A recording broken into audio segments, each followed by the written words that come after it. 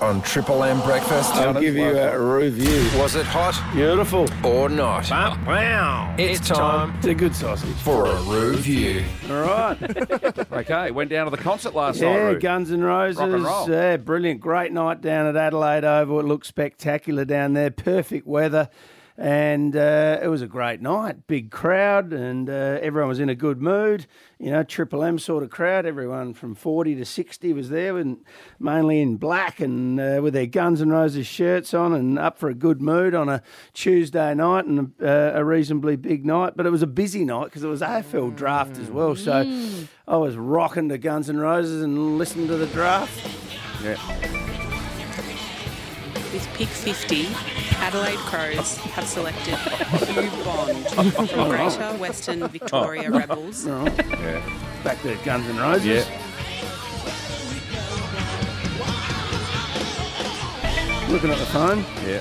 Oh, hang on. Pick 43, Adelaide have selected Billy Dowling. You beauty, we've got Billy Dowling.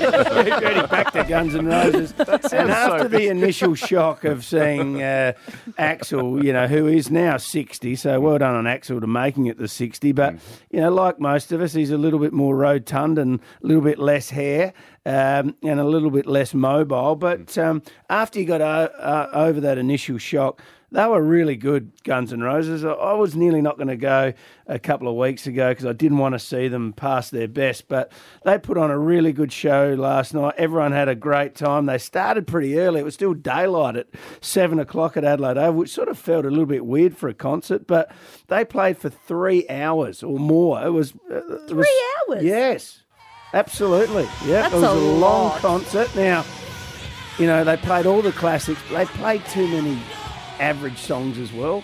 I would have rather 2 hours and just all the classics. And they've got tons and tons of classics. They played an AC/DC song, which was good. They played Whole Lot of Rosie, which is a cracking AC/DC song. Well, And he fronted Akadaka, didn't he? that's right. He filled in for Excellent. AC/DC for a while, which I didn't realise. And also Slash, who is now 57. He was perfect. He you know, doesn't look like he's aged a bit.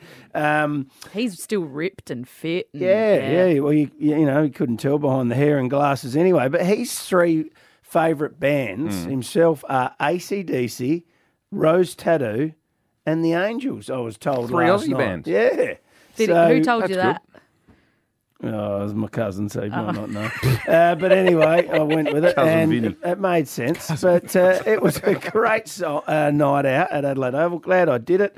A little bit lack of sleep today, but it was absolutely worth it. Yeah. And one thing that topped it off was when we got back in the car to head home, turn on to Triple M, and they had all Guns N' Roses classics that's on what you last want. night. So Vinny Shannon, who does our music here at Triple M, well done. Your cousin Vinny. Yeah, Vinny.